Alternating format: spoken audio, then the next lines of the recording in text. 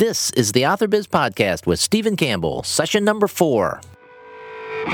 Welcome to the Author Biz Podcast. I'm Stephen Campbell, and each week I'll bring you interviews, information, and insights focused on the business of being an author. You can find the episode show notes, links to everything mentioned in the show, and lots more information at theauthorbiz.com. Greetings and welcome to the Author Biz Podcast. Today is Monday, July 21st, and I'm coming to you from Naples, Florida, where we're getting back to our normal summer weather patterns of beautiful sunny days with clouds rolling in during the afternoon and then a brief shower, followed by pleasant evenings. It's still hot down here, and it will be until the latter part of October, but when the weather patterns are like this, it's an amazing place to spend the summer. The focus of today's show is audiobooks. Many of you may not be aware of the fact that audiobooks are one of the fastest growing sectors in the publishing business. The fuel for this growth, as you'll learn from today's guest Renee Raudman, is the digital download. In 2007, there were just over 3,000 titles available that could be downloaded digitally. Spinning forward a short 6 years later, and over 20,000 new audiobooks were produced in 2013 alone. Sales from audiobooks now exceed $2 billion a year, and revenue from audiobooks has been growing at an average rate of 12% annually for the past 5 years. My guest, Renee Raudman, is one of my very favorite narrators. She's not only incredibly talented, she's won multiple awards for her work, and she's really amazingly prolific.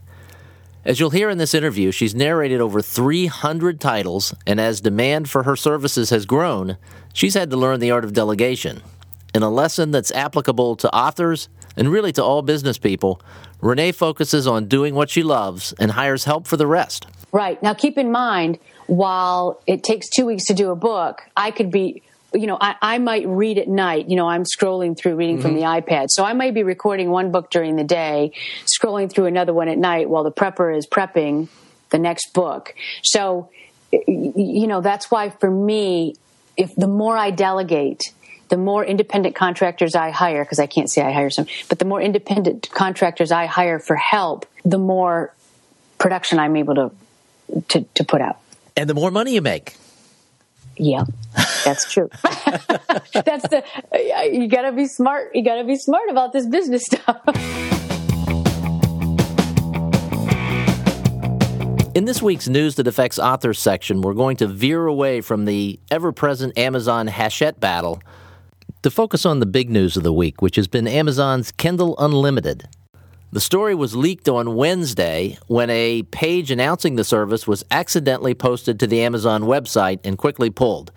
But the nature of the internet is that once something goes up, it's cached and lives forever. So it was quickly spread about. The page went back up again on Friday when the service went live. So how does Kindle Unlimited work? Well, it's $9.99 a month for unlimited reading of 600,000 books currently. Unfortunately, none of the 600,000 are from Big Five publishers. Readers or subscribers to the service can download up to 10 books at any one time, and when they're done, they can remove them from their devices. And unlike competitors Scribd and Oyster, Amazon's Unlimited service also includes a limited access to some audiobooks, as well as a free 3-month trial of Amazon-owned Audible.com for subscribers who eventually purchase Amazon Unlimited. So what does Kindle Unlimited ultimately mean for authors? Well, KDP Select authors already have their books enrolled in the program. I'll read to you from an email that was sent to me and to thousands of other KDP Select authors. KDP Select authors and publishers will earn a share of the KDP Select Global Fund each time a customer accesses their book from Kindle Unlimited and reads more than 10% of that book, about the length of reading a free sample available in Kindle Books now, as opposed to a payout when the book is simply downloaded. Now that's for KDP Select authors. It's also been reported that Amazon has sweetened the pot a bit for publishers in an effort to try and get them to try and join. In the case of publishers who participate, as well as Amazon imprint authors, they'll receive the full royalty they would have received had the book been sold based on the average selling price of the digital book over the last 30 days. So for indie authors who are part of KDP Select, it looks like it's going to work out in a fashion that's similar to Amazon Prime lending, where there was a pool of money that all loaned books would earn from. I suspect it's going to be about the same. There was a great deal of concern when Prime lending came up as to whether it would be worthwhile for the authors. The average over the last several months for loaned books worked out to be $2 per loan, and most authors felt like that was pretty good. If your book typically sells for $5, getting $2 is certainly not 70%, but your work is exposed to a much larger audience. I do find it interesting that there's a clear difference in how Amazon-published authors and some traditionally published authors are being treated from the indie authors, where the indie authors will be gaining a revenue share of this pool, and the published authors and Amazon-published authors will be just getting their full royalty. This is one of the first instances that I can recall where Amazon is obviously segregating two different groups of authors, and the indie authors are not currently getting the same deal that's made available to the Amazon-published authors or to traditionally published authors. Of course, they're trying to get traditionally published authors to sign up for this, so who knows how it will work going forward. It's certainly an interesting proposition, and we'll be talking about this, I suspect, a great deal over the course of the coming weeks. Amazon's offering a free 30-day trial. I signed up immediately. Have you signed up? What do you think? Send me an email at authorbiz@gmail.com, and we'll talk about it a little bit more next week. I'll have links to the most recent stories on Kindle Unlimited, as well as everything we discuss in the interview section in the show notes, which can be found at authorbiz.com/session4, and that's the number 4.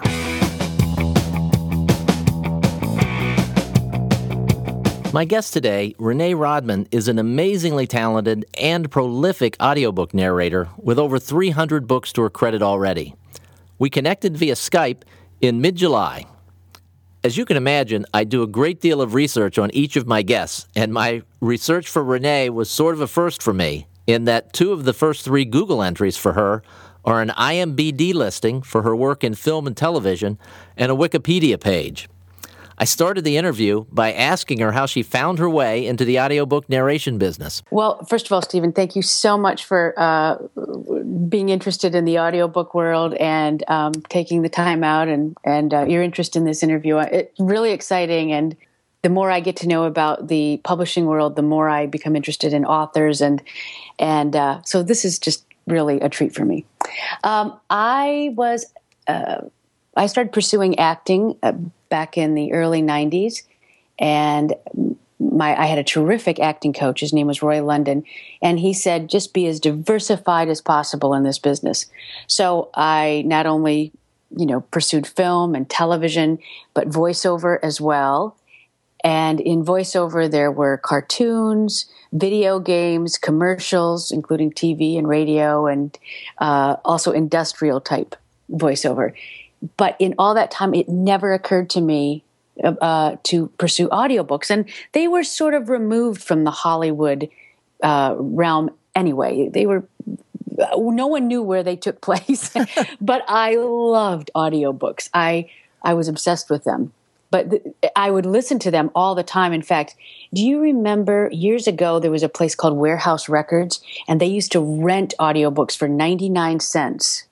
No, I didn't know that. Years ago. This must have been in, 90, 91, 89. And I would go to them and rent, just like you'd rent a movie, and they had audiobooks lined up. I would rent 3 or 4 audiobooks and then not get out of the car for 6 days because I wanted to get my 99 cents in a week. What a great idea. I don't know why that's not done anymore. So I just loved it, but it never occurred to me to make that part of my diversification until years later when I met Scott Brick, and he was dating my sister. And when I found out he narrated audiobooks, I literally sat down on the living room floor upon having met him for 2 minutes. And I said, tell me everything. And we agreed to trade information because he's got such an amazing voice. I said, you should be doing car commercials too. And I'll give you my information if you share yours. And we traded information. And it was at a time where I was looking for some changes in terms of living in Hollywood anyway. But while I was in more of the entertainment industry in Hollywood, I was very fortunate. I did primetime television, guest star roles, some film, a lot of voiceover. I've done political campaigns. I've been very fortunate to have my fingers in a lot of little areas, and daytime television, a fair amount of daytime television as well, and then a lot of video games, which I think that's fascinating. The whole idea of just recording for video games. It never even occurs to me that happens, but obviously it does. Yeah, and it's a completely different world than the rest of the voiceover world, as are cartoons, for example. They're just completely different animals. And I remember one of my very first video game auditions, the company was a Japanese company, and I had a little bit of difficulty understanding the gal who was handing me the audition material. And it was for a Russian woman, and I went, "Oh, no, I don't think this is for me," because I didn't have a Russian accent. And she said, "Oh, no, one line, only one line." And I said, "Oh, one line. Okay." And then she handed me 2 other characters to audition for. So I started to sweat and I got really nervous, and I went around the back of the building and I thought, okay, one line. You can get through one line in a Russian accent. And the name of the character was Nastasha Romanenko. And I thought, oh, it's got a Russian sound. So just try to pronounce it like I'm trying to do an American accent, but I'm Russian. So the key to my whole Russian accent for this gal was her name, Nastasha Romanenko. And I had one line, essentially. So I went in and I auditioned for the one line, and then I auditioned for the rest of the characters. And I thought for sure I was going to get the teenage American girl. And I got a call 3 weeks later, which is a long time between the original audition and when you book a job. Normally it's within a week, a few days. And they said, you booked what's called Metal Gear Solid. And at the time, I didn't know it was a big deal video game, but I said, "Oh, good. I was so excited." And they said, "Yeah, you got the part of Nastasha Romanenko." And I said, "The Russian lady?" And I said, "Well, it's just a couple lines, right?" And again, I'm talking to somebody who was Japanese, and she said, "No, 8 hours." And I was like, "What?"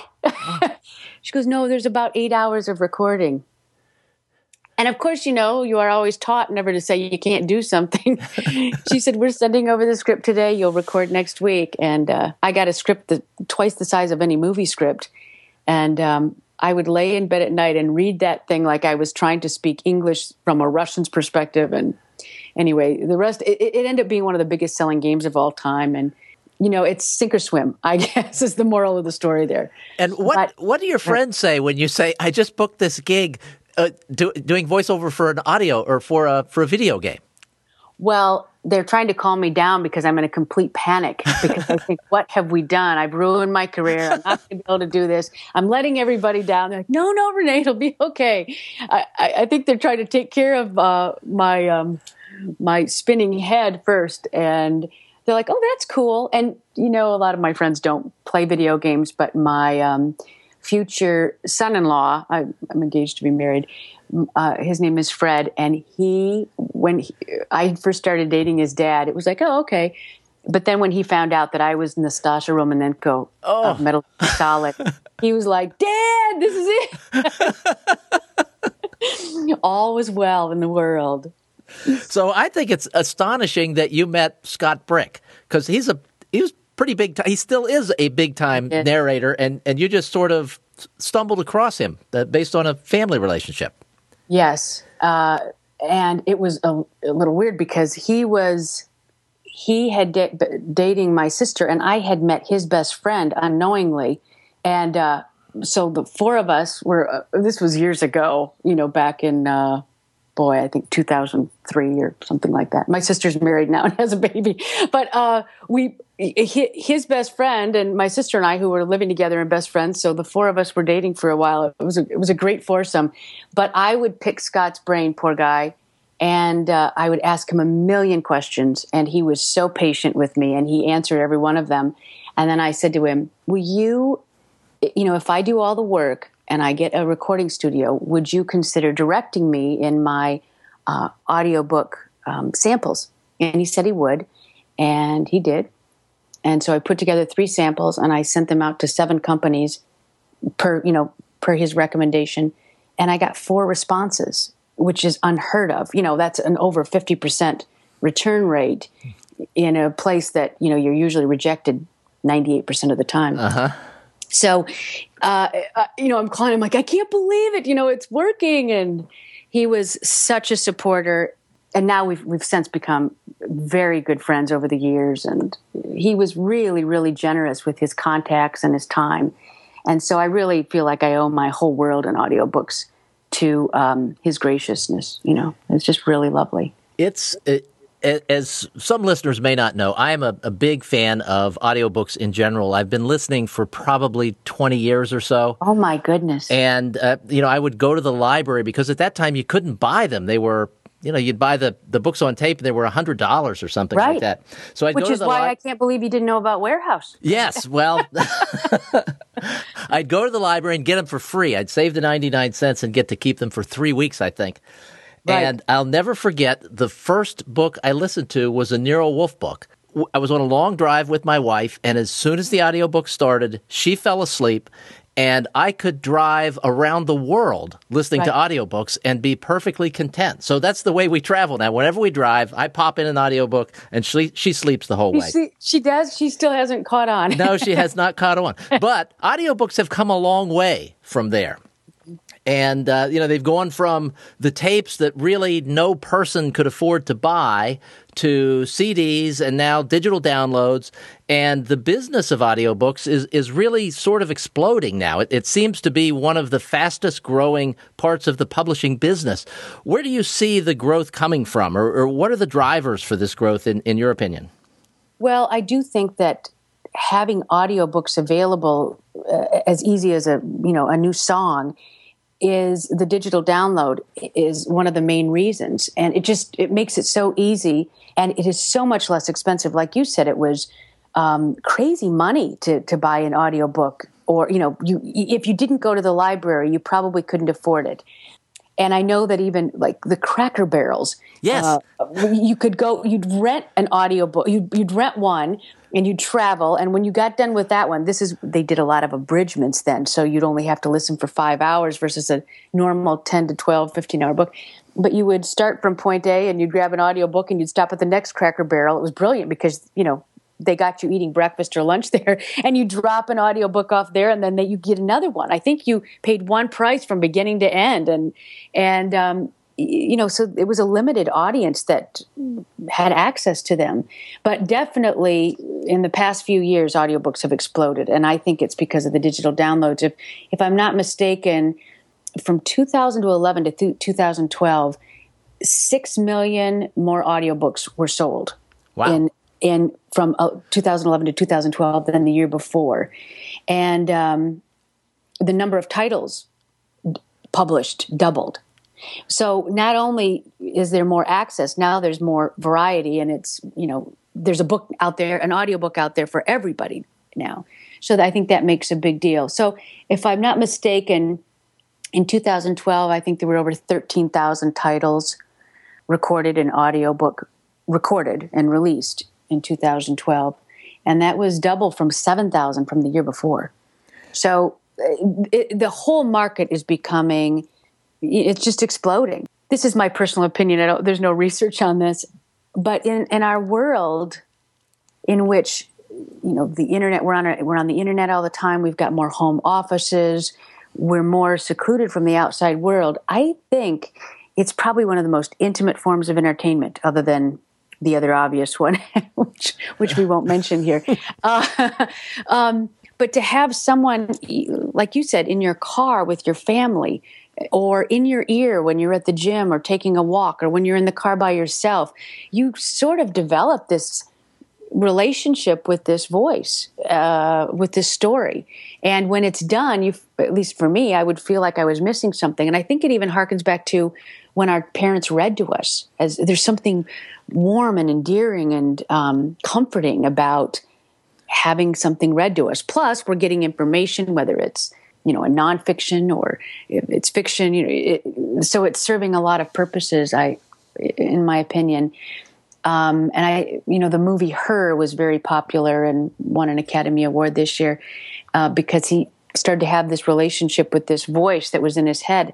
And I think audiobooks are a little bit like that. I think they're very much like that. And I will say that while my parents did read to me, they didn't sound anything like you when you read to me. Well, that's pretty funny. For people who don't know, you read a series of books that is a particular favorite of mine, the Lucky O'Toole books by Deborah Kuntz. And yes. I read the first book, listened to the second, liked the second one so much, I liked your version of the second one so much, I went back and got the first one so I could listen to that. And, of course, I've listened to all of them since. I think there are a total of 4. Right. But that's how I became introduced to you. And then at one point on Facebook, I saw Deborah Kuntz made a post about you or that mentioned you. And I said something to the effect that I would pay money to listen to you read a phone book. I remember that. And I've shared that with several people. You made my day. It's just something that a skilled narrator has. They can take material and the material they take good material and make it great, take great material and make it even greater. How do you do that? Wow, that's a tough question. Well, I have to say in Deborah's case, she's an amazing author, and there's something about the way she writes her characters that my whole body gets excited when I read it. And when, for those of you who don't know, Lucky O'Toole, she writes the Lucky series from a first-person perspective, from Lucky O'Toole's perspective. And I don't know if it's her smart aleck ways, her wit. She's got genius wit in those books and funny. In fact, we'd have to stop because I would be laughing so hard at some of my engineer. I could hear my engineer, which is very rare, on the outside of the booth laughing hard at Deborah's lines. And so at least in her case, it was second nature to me. I don't know if it was because she wrote how I would speak the Lucky's words, but some authors make it very easy to make their books come alive, and she's certainly one of them. I don't know if for a listener of audiobooks, if it's the extreme personal experience as it is when I read a book out loud. Something happens where, and I don't mean it's magical or anything, it's not spiritual, nothing like that, but there's something when you sit down and you read out loud somebody else's words, at least for me, it becomes a part of me. And there's something about wanting to put out in the world exactly what the author intended, or what you think the author intended. And so, like you said, it would be my version of it.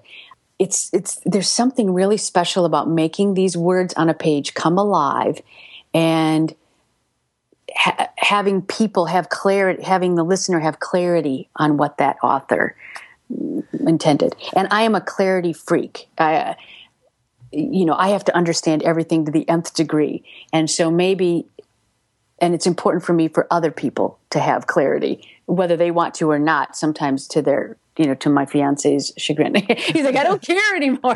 But I think maybe that quality in me translates well to audiobooks because, I want the listener to have clarity on what the author meant. So maybe that's part of it. That's a tough question to answer. Now, do you, as a narrator, do you get different rights from, and when I say rights, I'll explain, but okay. Do you get different rights from different authors? For example, if dialogue tags, in some books, I'll hear narrators and every single dialogue tag is there, and in others, they're not. Is that something that's...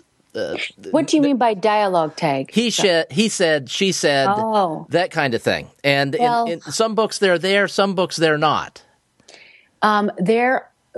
I can tell, in my experience, when I've narrated by myself, we've always left the he said, she said in there because depending on how well versed you are at doing, if you have a scene with 8 women, sometimes it's important that it's, Margaret said, Tanya said, mm-hmm. Olivia said, because if they don't all have different accents, you might not be sure who's talking, and with a lot of men or several people in a scene.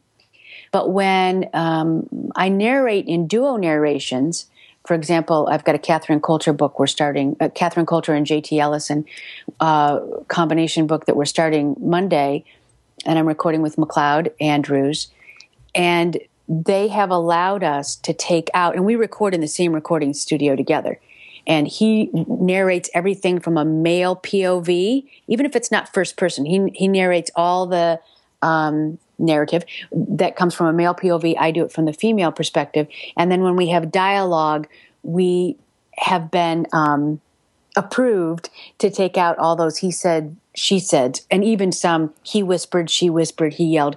If we yell it, and hopefully we don't have to say he yelled. Mm-hmm. And it just makes it more of a movie for the mind, because we aren't stopping to give that little segue in between. So it just really rolls off. And so he can say, shut the door. No, I don't want to shut the door. Shut the door. And it just comes out without that interruption, the he said, she said. And there are some books I would love personally to be able to take those out. I just think that the story would flow. And, maybe maybe that generation is coming more and more as audiobooks become more and more popular. It'd be kind of cool. I like that phrase, movie for the mind, because that's really what a well-done audiobook is. Especially when you're driving. I mean, it's somehow or other, it's just there on the screen while you're seeing the road in front of you. You can see what's happening. And it really is. You didn't want to use the term magical before, but I'll use it because I'm not a narrator. It is magical when it happens, and it's really good. It's magical, and it is a movie for the mind. Yeah. You've been doing this for a while now. How has the business changed over the course of the last decade or so? I got into the business about 8 years ago, and I've done over 300 titles in that time. And I think that's amazing.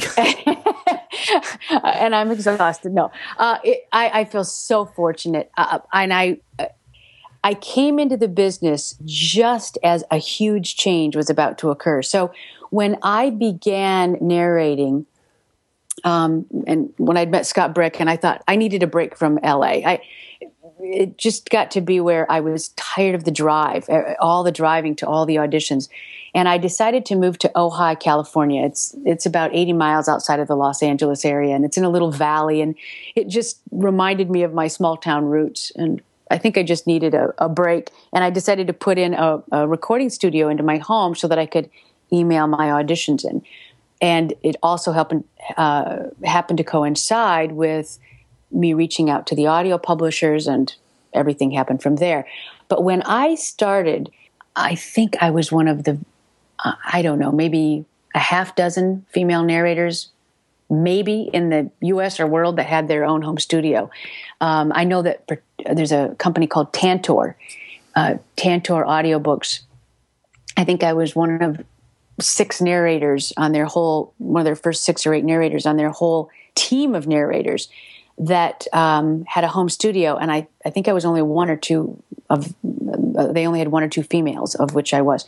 But what that provided is as the business started to change, and that's just when audio downloads were starting to become available, they needed to have a lot more product to put out there.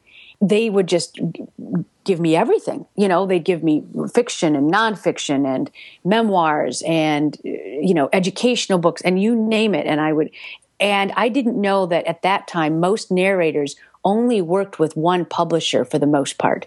Back in the old Hollywood days, how someone used to be contracted with MGM or Paramount, and that was all. They only made movies for that company. It was sort of like that in the beginning with audiobooks.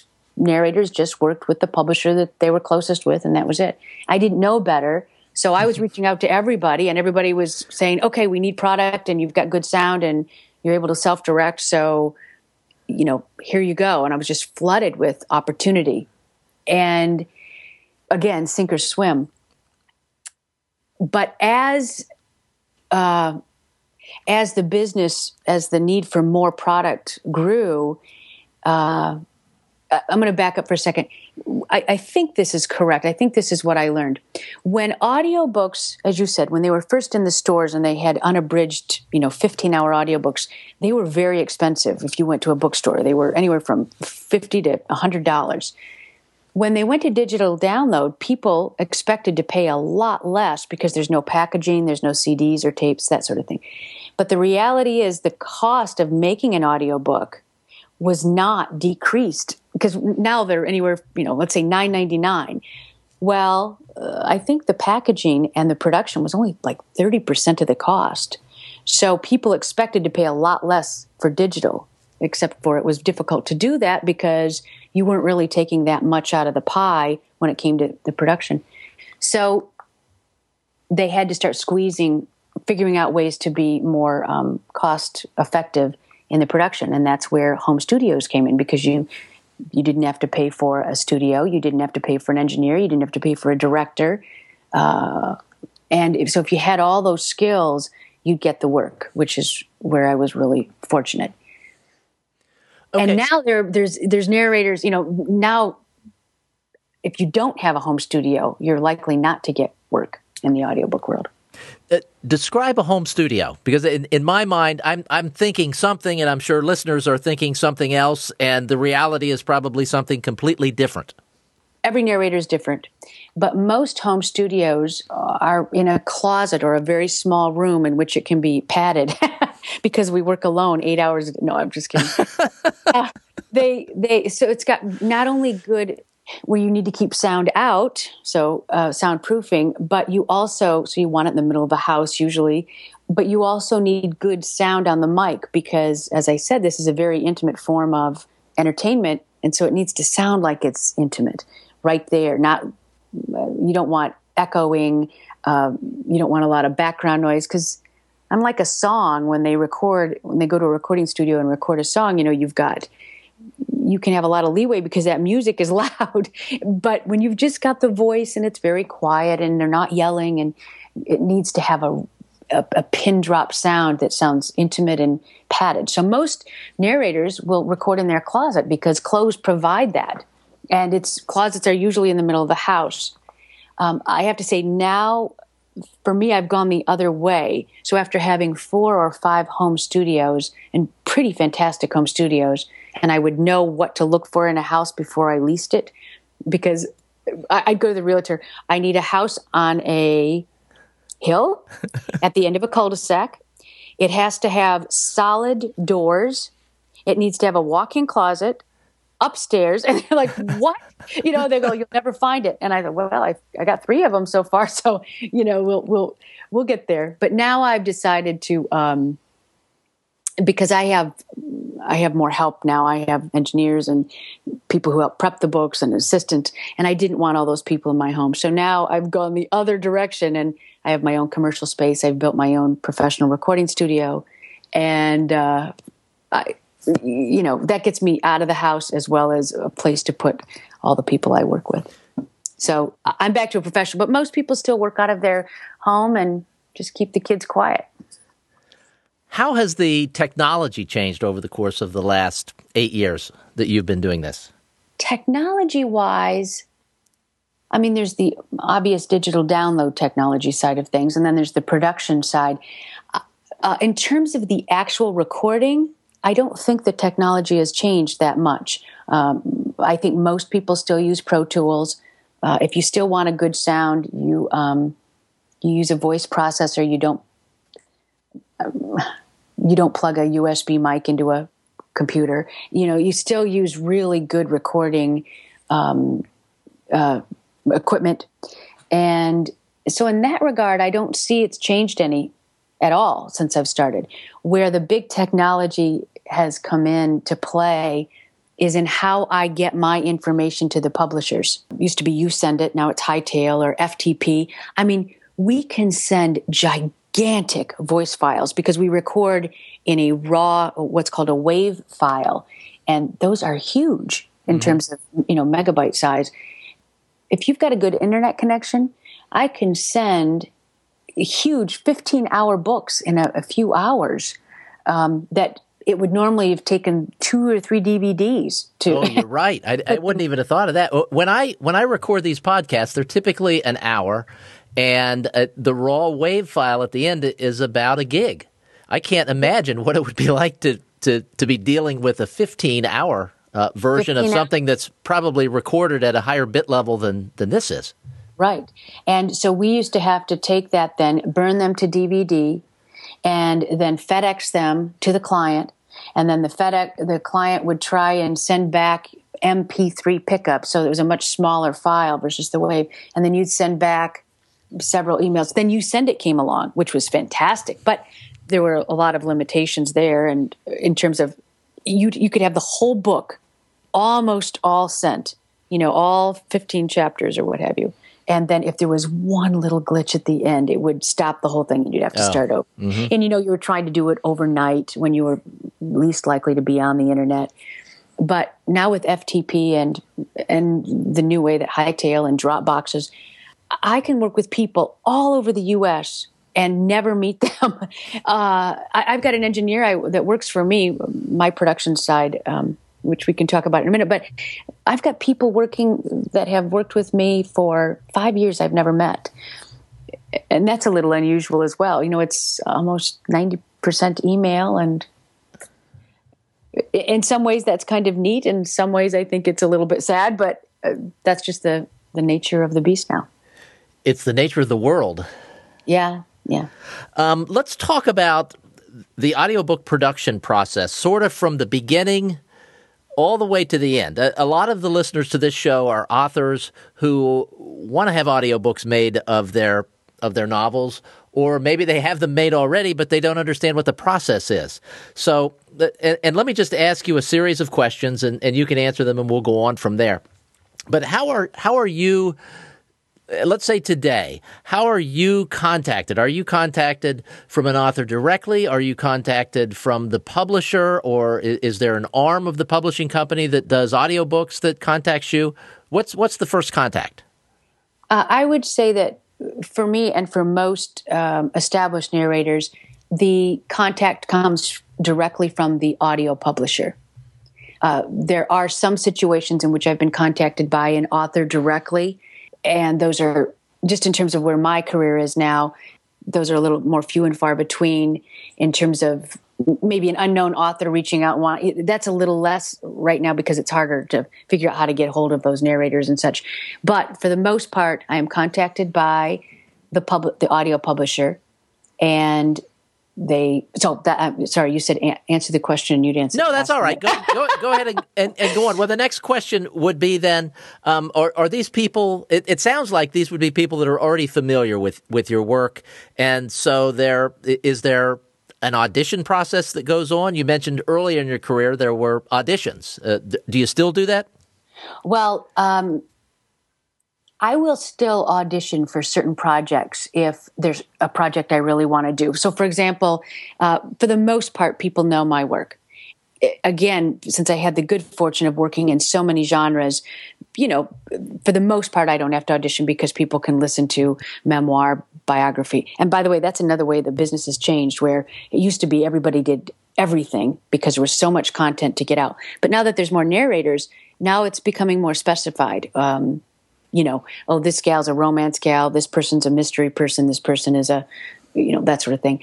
But most people know my work now, so they call and they say, hey, we've got a book. We estimate it to be about this long. This is the author. This is the rough storyline. Here's the date we would need it recorded by. Are you interested? Now, you don't get to read the book ahead of time, but you do, they'll give you the little summary and you can look it up on Amazon, or wherever it might be displayed. And you decide from there.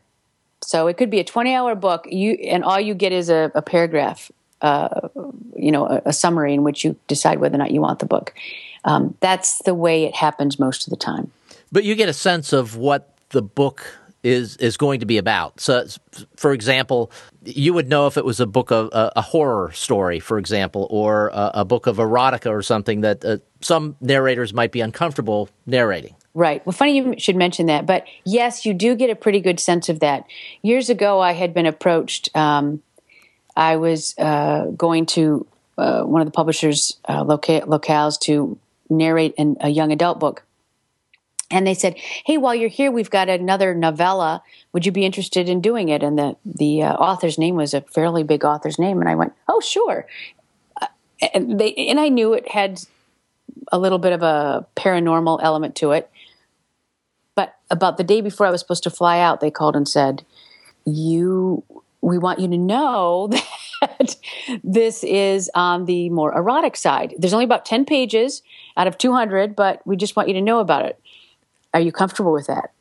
And I said, well, just read me a few pages. And they go, oh, no, we're not going to read it. All right, then why don't you email it to me or fax it to me? So they did, and I read the 10 pages, and it was a little, but I went, it's fine. And then they sent me this. So I said, it's fine, I'll do it. They sent me the script, and it wasn't those 10 pages. It was the 10 pages after. And I was literally on the way to the airport. And at this point, I had done several of these young adult books. And I just said, I'm going to do this book, but you can't put my name on it. And they're like, what? Now, here's what's interesting, given that you've got authors. The minute I agree to do a book, the second, I don't know how this happens, but they attach your name to that book, and it goes up onto Barnes & Noble and Amazon, and it goes on immediately who the narrator is going to be. Really? Yes, because it was only a 24 to 48-hour difference when I said, you can't put my name on this book, and I was on my way to the airport, and they said, we need a name now then because it's already started to go up. We'll change it. And they did, and I thought of something really stupid, and I'm not going to tell you what it is, but it was not. I should have been more creative.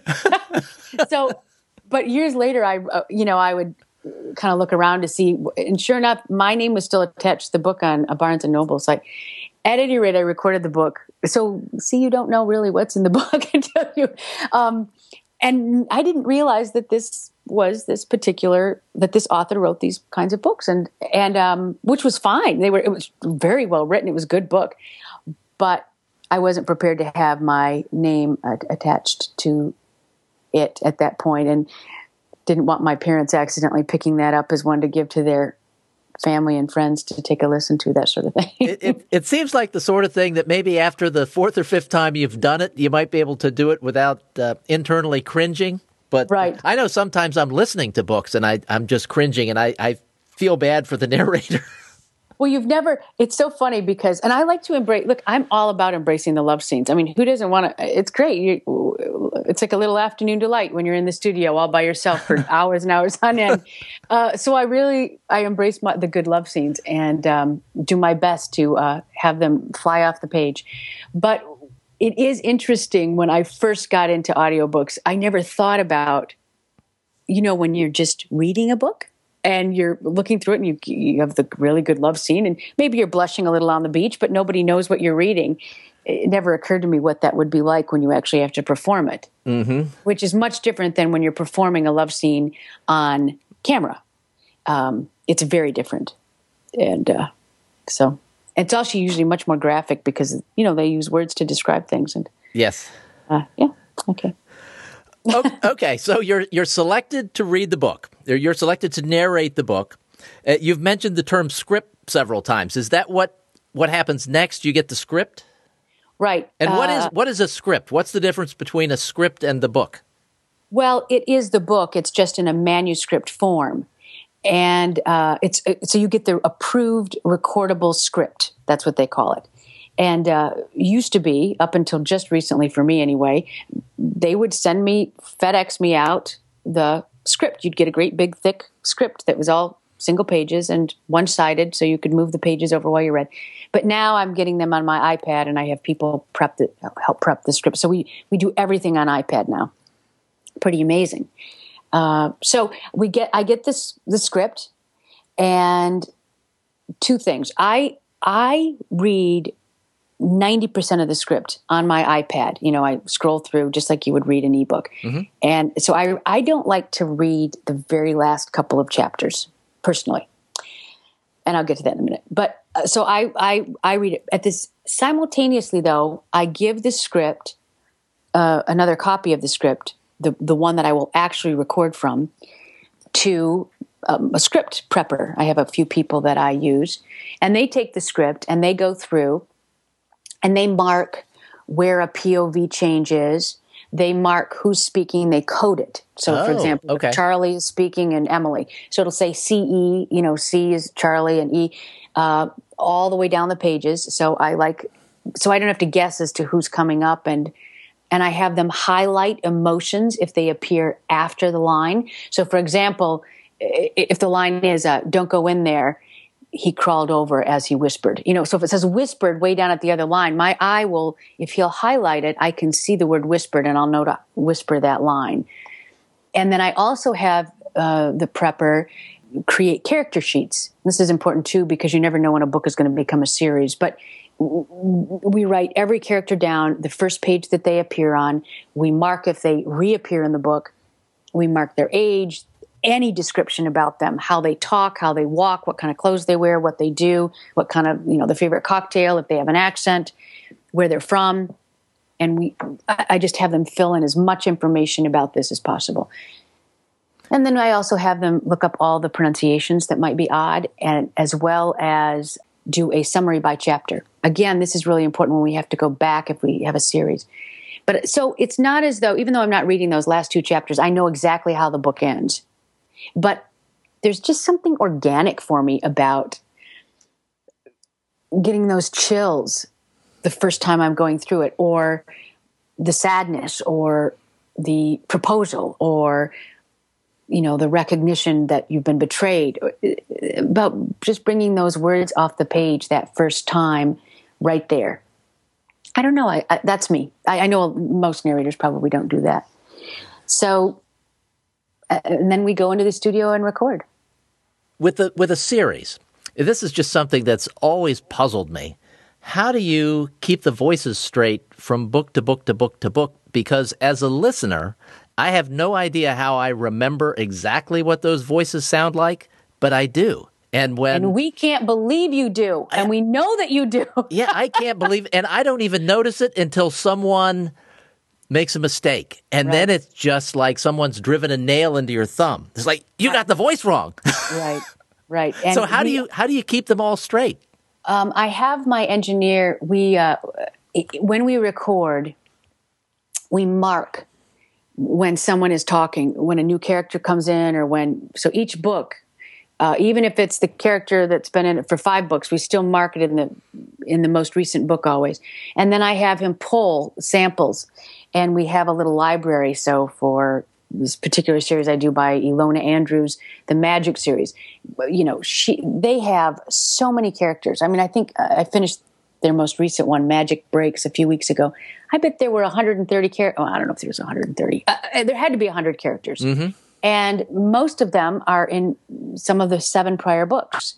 So we have a library. Wow. An iTunes library, if you will, and he'll pull up. I only need a sample, just as a little reminder. But we'll hear it, and then we'll go right back to recording. Sometimes we have to stop, and I'll go. Or if I'm 3/4 of the way through the book and we did somebody at the beginning and I can't recall, I'm like, I don't remember what Joseph sounded like. He'll have to go back to session 1 and we'll have it marked, and he'll be able to play it. Oh, okay, good. He had the Southern accent, and we can go from there. So it's quite labor intensive, to be honest with you. And I don't know how other narrators do it when they don't delegate. Maybe that's why I've been able to do 300 books in this amount of time. But, if I had to do all that work and then also go into the studio and record, that's like going through the book 3 or 4 times. I don't know. I don't know how other people do it when they don't have help.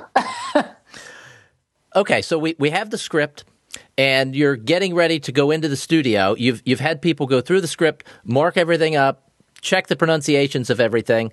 Is there ever a reason why you would need to contact the author to discuss something specific, like a really unique pronunciation, or you're unsure about what the feel of a scene is? It's funny. At the beginning, that was really based on the publisher. Some publishers encouraged you to reach out to the author, and others would actually not want you to contact the author, that they wanted to do it. If you had any questions, you had to go through them. And I understand that they were just protecting their authors. By all means, on fairly straightforward books, I don't find much need to contact the author if it's just a straight, like a memoir read, or other than maybe some pronunciations of personal names and that sort of thing.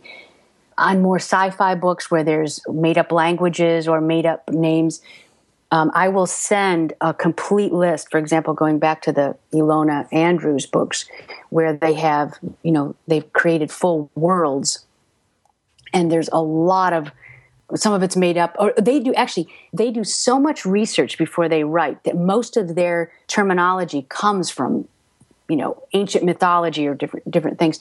So I will put together an entire list that I could not find, or my researchers could not find. And we research pretty good, and we try to get it so that we can actually hear it as opposed to just a phonetic written out pronunciation. Mm-hmm. And I will send it to them, and then I will say, if you could just please call my voicemail, say each word twice slowly. If you don't know it, that's okay. We'll give it our best guess unless you want to give it.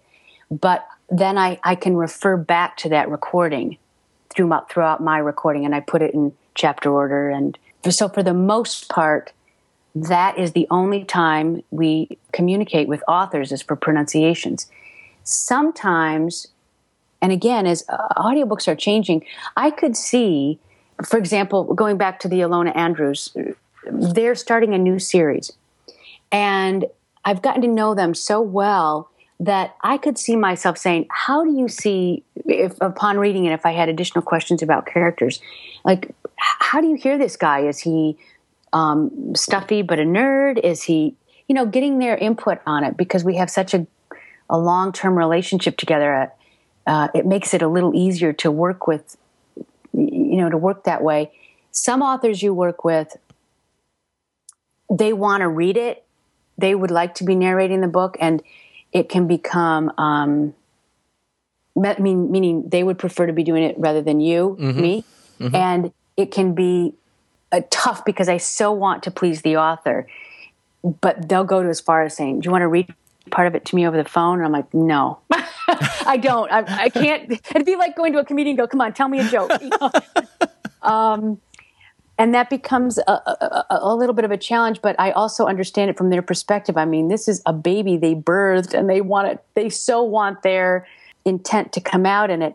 But what's kind of cool is when those authors who trust their publishers to hire somebody who they think can do the work, they often, just like in the movies, there's certain elements that will come out that, and I've had authors write to me afterward and say, I never heard this like this when I was writing, but you took it in a different direction and it sailed for me. It was better than I could have imagined, or it was different, but it made it work. And I think people have to trust the process a little bit. And, if you've got talented people on both sides, I think you're probably going to get a pretty great product. How much work has going into in terms of time, days, hours, in terms of prepping the script, doing all the things that you were talking about, highlighting certain things, any communication over word pronunciation, things like that. So if you get the script on day one, at what time are you ready to begin actually recording?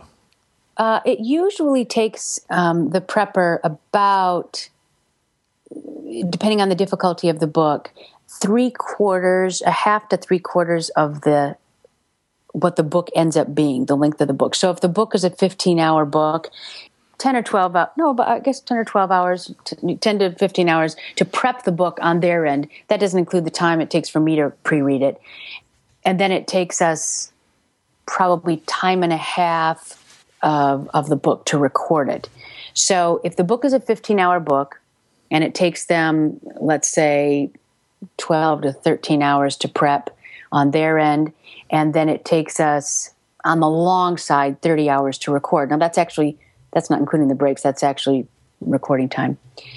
So we're talking about 40 hours of work to produce a 15-hour audiobook. That doesn't include pickups or what the publishers do in terms of their production and giving it a quality control pass, editing out any problems or fixes, and then sending me back pickups.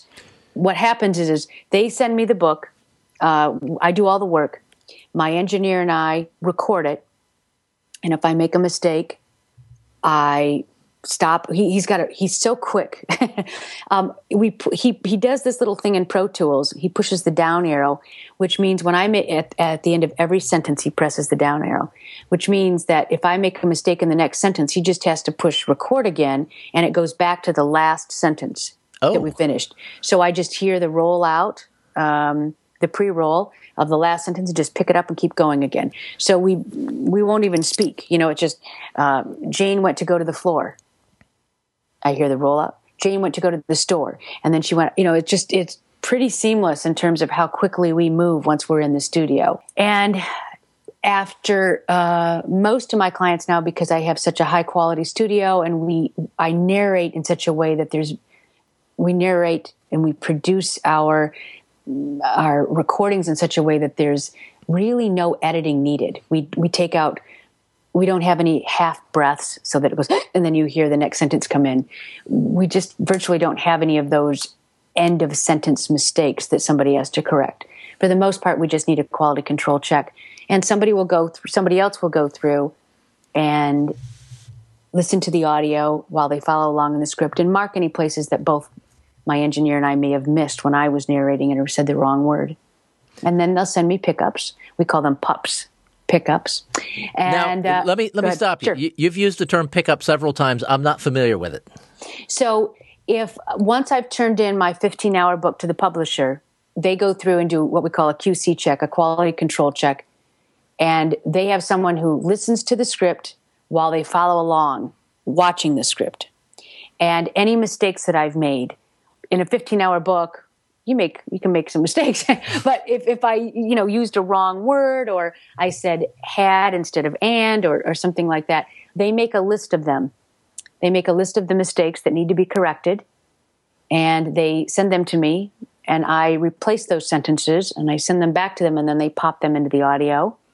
Okay. And so it's as close to the author's words as we can get. So on my side, I have both. I'm watching the script and my engineer is watching the script. We're both eyeballing it, and he'll stop me. He goes, "Oh, you said the wrong word, or you left out a word, or that sort of thing." Is the engineer in the booth with you, or is he outside the booth? He's outside the booth. Now, I'm a little bit, again, most narrators, I don't know how they do this. I used to do it. Most narrators engineer their own books. So they're sitting at their recording area, computer is there, mic is there, script is there, or their iPad is there, and they're in the booth all by themselves. And when they make a mistake, they go back and place the cursor in the right spot on the sentence. Or they use the technique that we use, but they self-edit. I did that for a long time. I know I really got good at it, but I wasn't having any fun dealing with the engineering element as well as narrating. And I said, I don't want to, it takes longer and I want to have more fun. So I hired an engineer, and when I hired an engineer, I could get books done quicker, which allowed me to do more books. So I think it came out ahead of that. So it sounds like it's maybe a week and a half to do a book all the way? I would say 2 weeks. I'd say 2 weeks because no one can work that straight through. Mm-hmm. So I give the prepper a week to prep a 10 to 15-hour book. And then it takes us about a week. If it was a 15-hour book, it would take us a week to record. I get about 3 finished hours per day done. Okay. And you have, over the course of the last 8 years, averaged about 35 books a year. Yes. And that has got to change if I'm going to add some balance to my life. just doing the math. If it takes 2 weeks to do a book, it's you're busy all the time.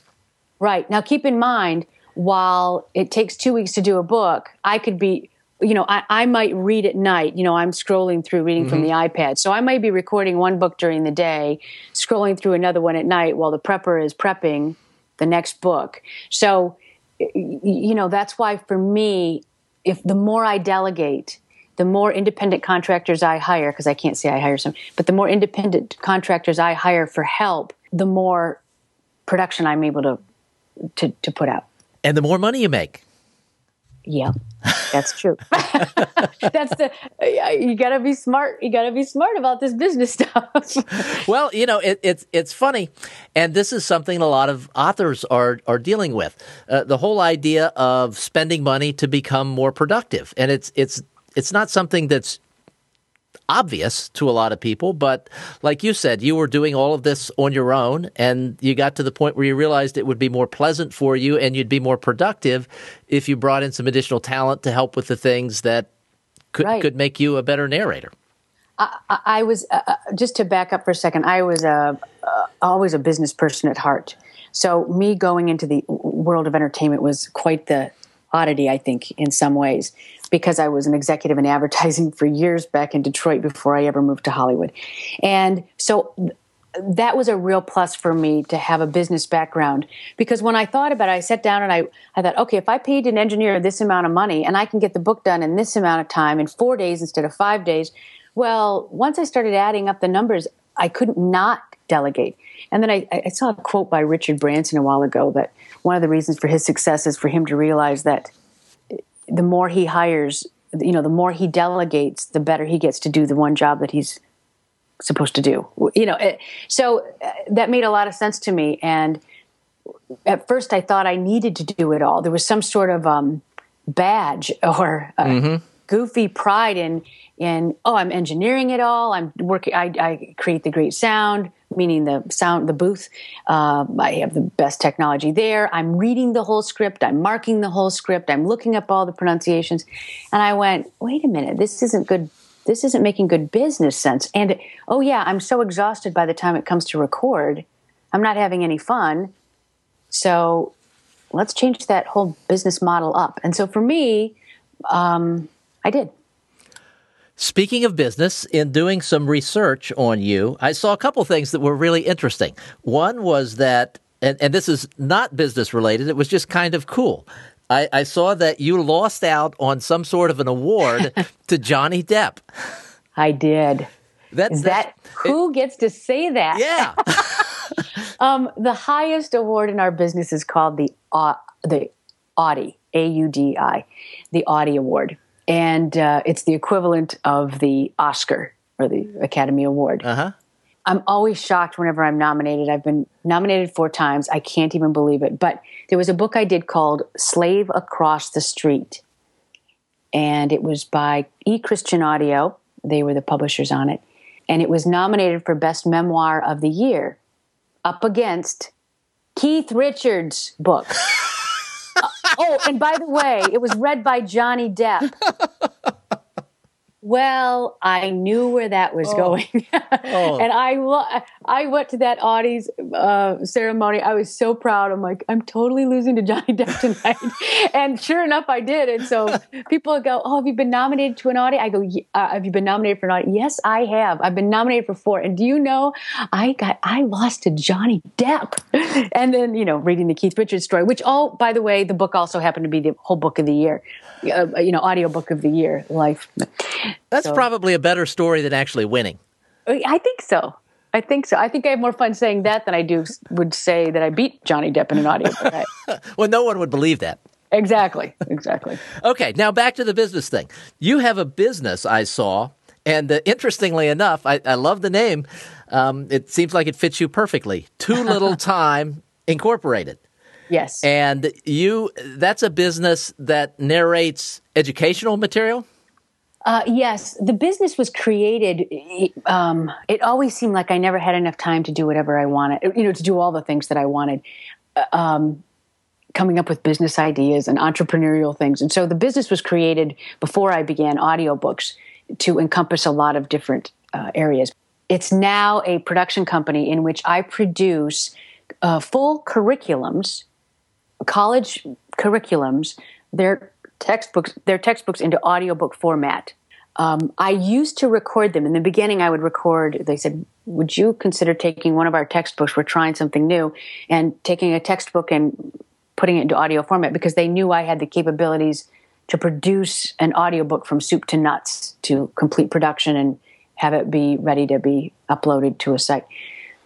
So I would record one book a month. Well, it was so successful, and it was one of the best rated elements of this particular university in Southern California, online university, that they wanted to expand to 4 books a month. And I said, I can't do it. In fact, I can't even do 1 book a month anymore, but I will produce them for you. So I was able to hire all my friends, all my narrator friends. And again, when I say hire, I mean independent contractor. And bring on engineers and, who all work out of their homes, and have them. My company started to produce, we've done, well over 100 now, for several universities. And we take their textbooks, the college or the university puts them into an audiobook format, because you've got things like tables and figures, in a page, so they have to convert it so that it will work for audiobook. And then from there on, I produce it from soup to nuts. We hire the narrators. We get them the scripts. We look up I have an assistant. She looks up all the pronunciations. We provide that to the narrator, which they don't even do in my part of the business. And then we provide it to the college. They upload it.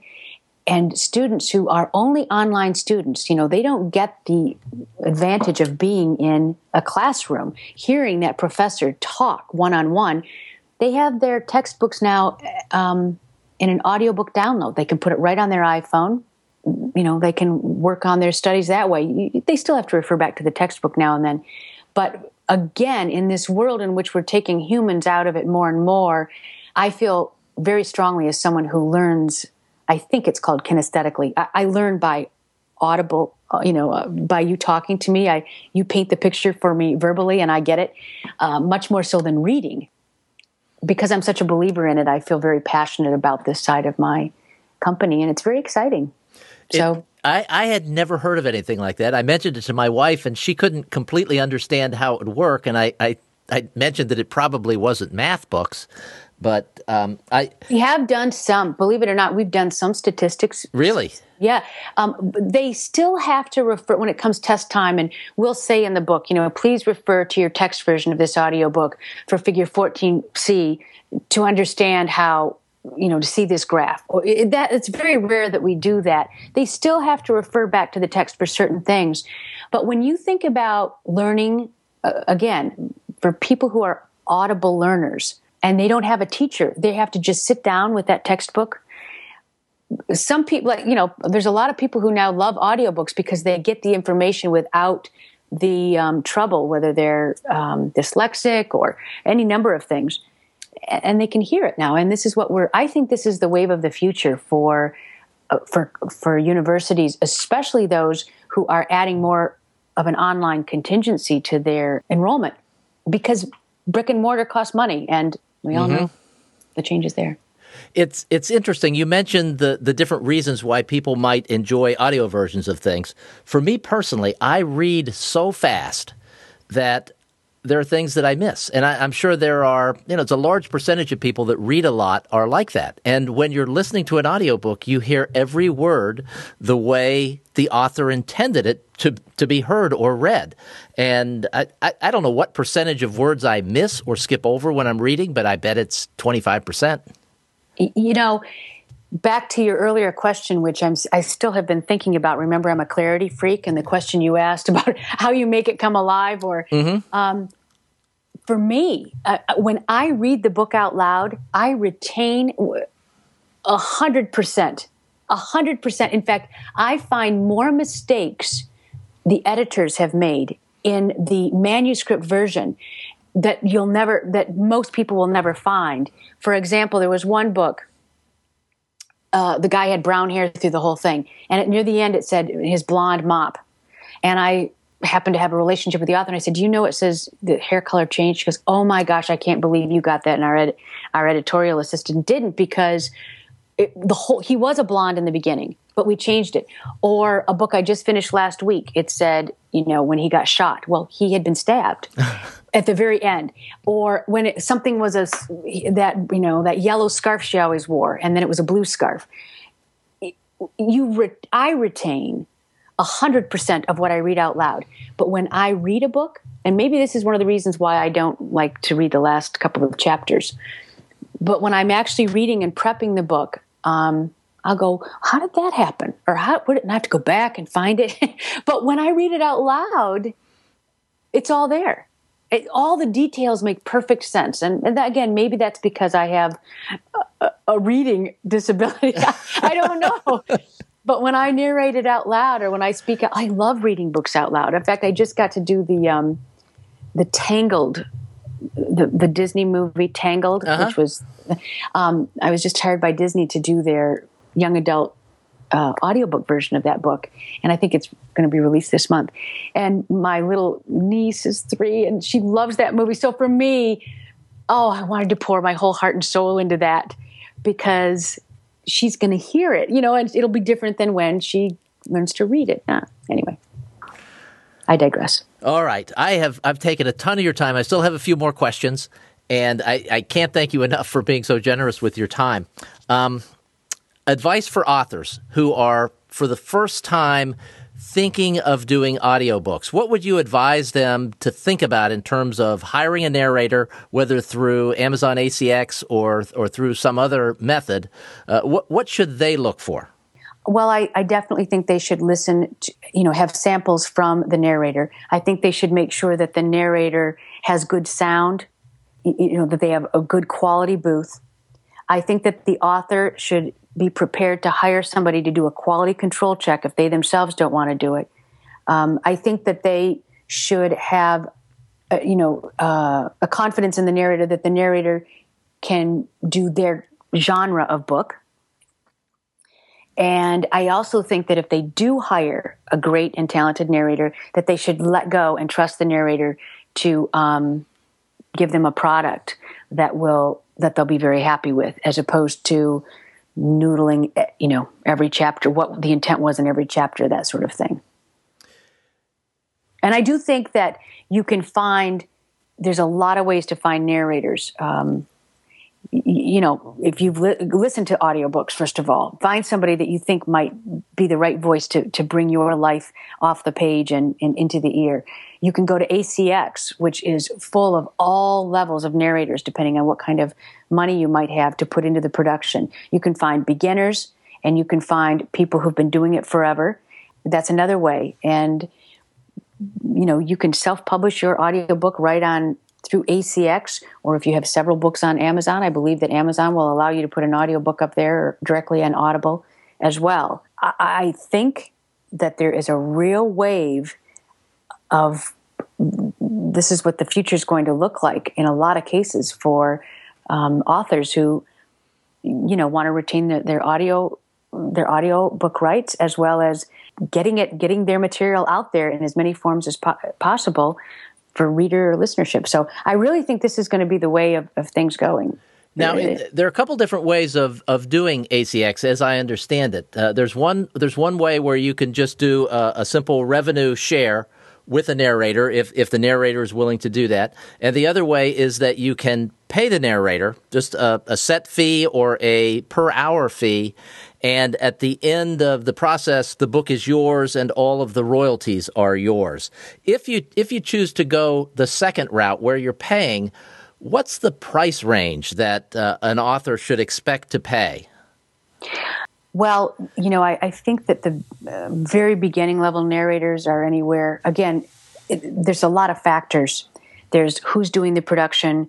Is the narrator recording out of their home or a professional studio? So it's a tough question to answer simply.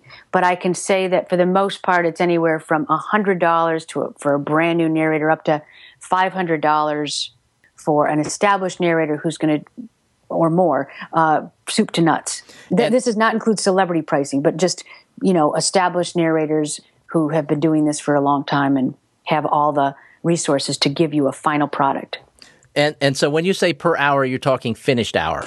Right. The whole world of audiobooks is measured in the finished hour. That's, everybody says PFH, per finished hour. So the pay structure is based on a per finished hour. The, studio time, all of that is based on this per finished hour. And most people can estimate it. Most narrators read, for example, the textbooks. Most of my narrators read those books at 133 words per minute. So I can get a really good idea depending on the length of the amount of words in the manuscript. So if they say to me, it's a 125,000 word manuscript, I divide it by 133 words per minute and then divide it by 60 minutes per hour. And I can tell you about how many finished hours that book is going to be. If I'm doing a fiction book and it's not nearly the long textbook type words, it's usually about 150 to 155 words per minute. So you can get a good idea of how long your book's going to be and then figure out what kind of money you have for production. Now, I'm not an expert at all when it comes to, I've done books directly for ACX and directly through authors, though I've always negotiated directly with the author. I haven't gone through ACX, but it ends up on ACX.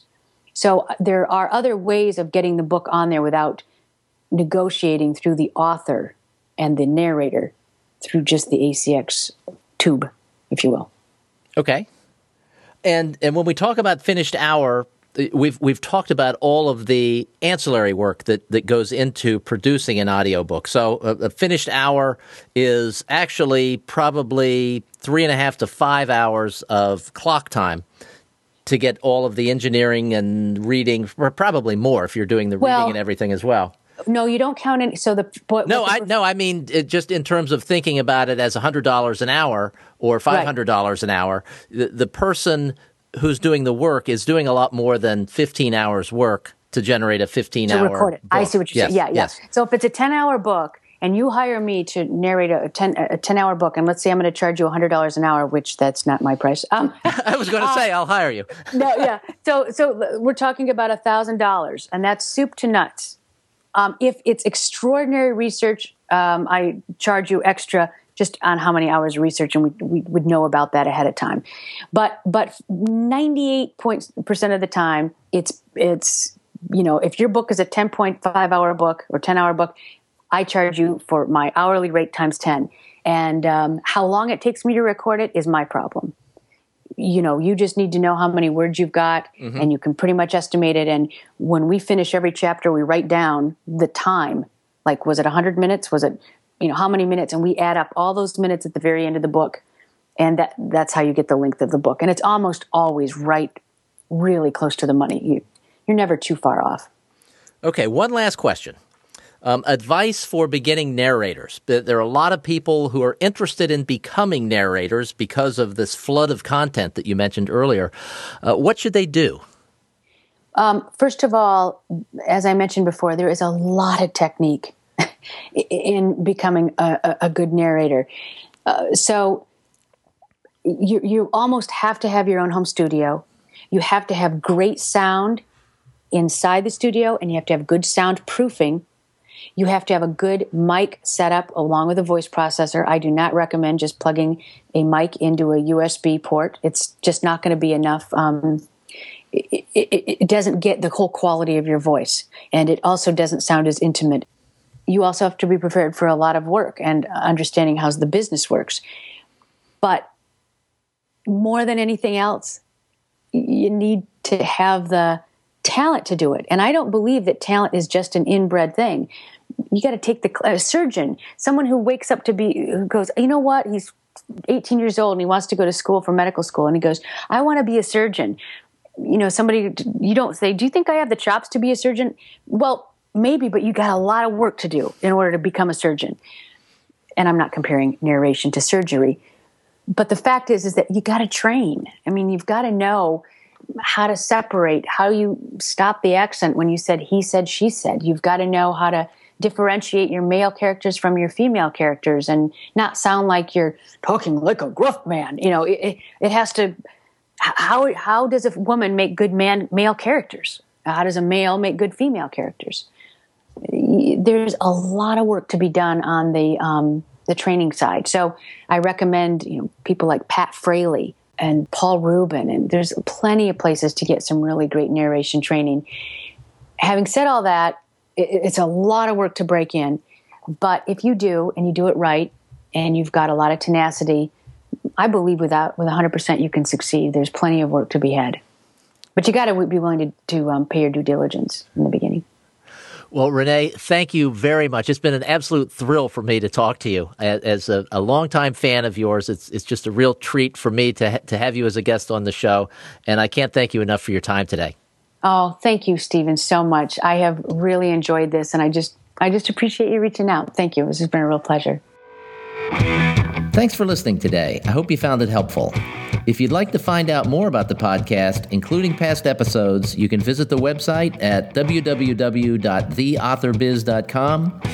You can also subscribe to the podcast at iTunes. If you have comments or suggestions for the show, you can leave them at the site or you can ping me on Twitter. I'm at Steve Campbell FL. Please join us again next week for another informative episode.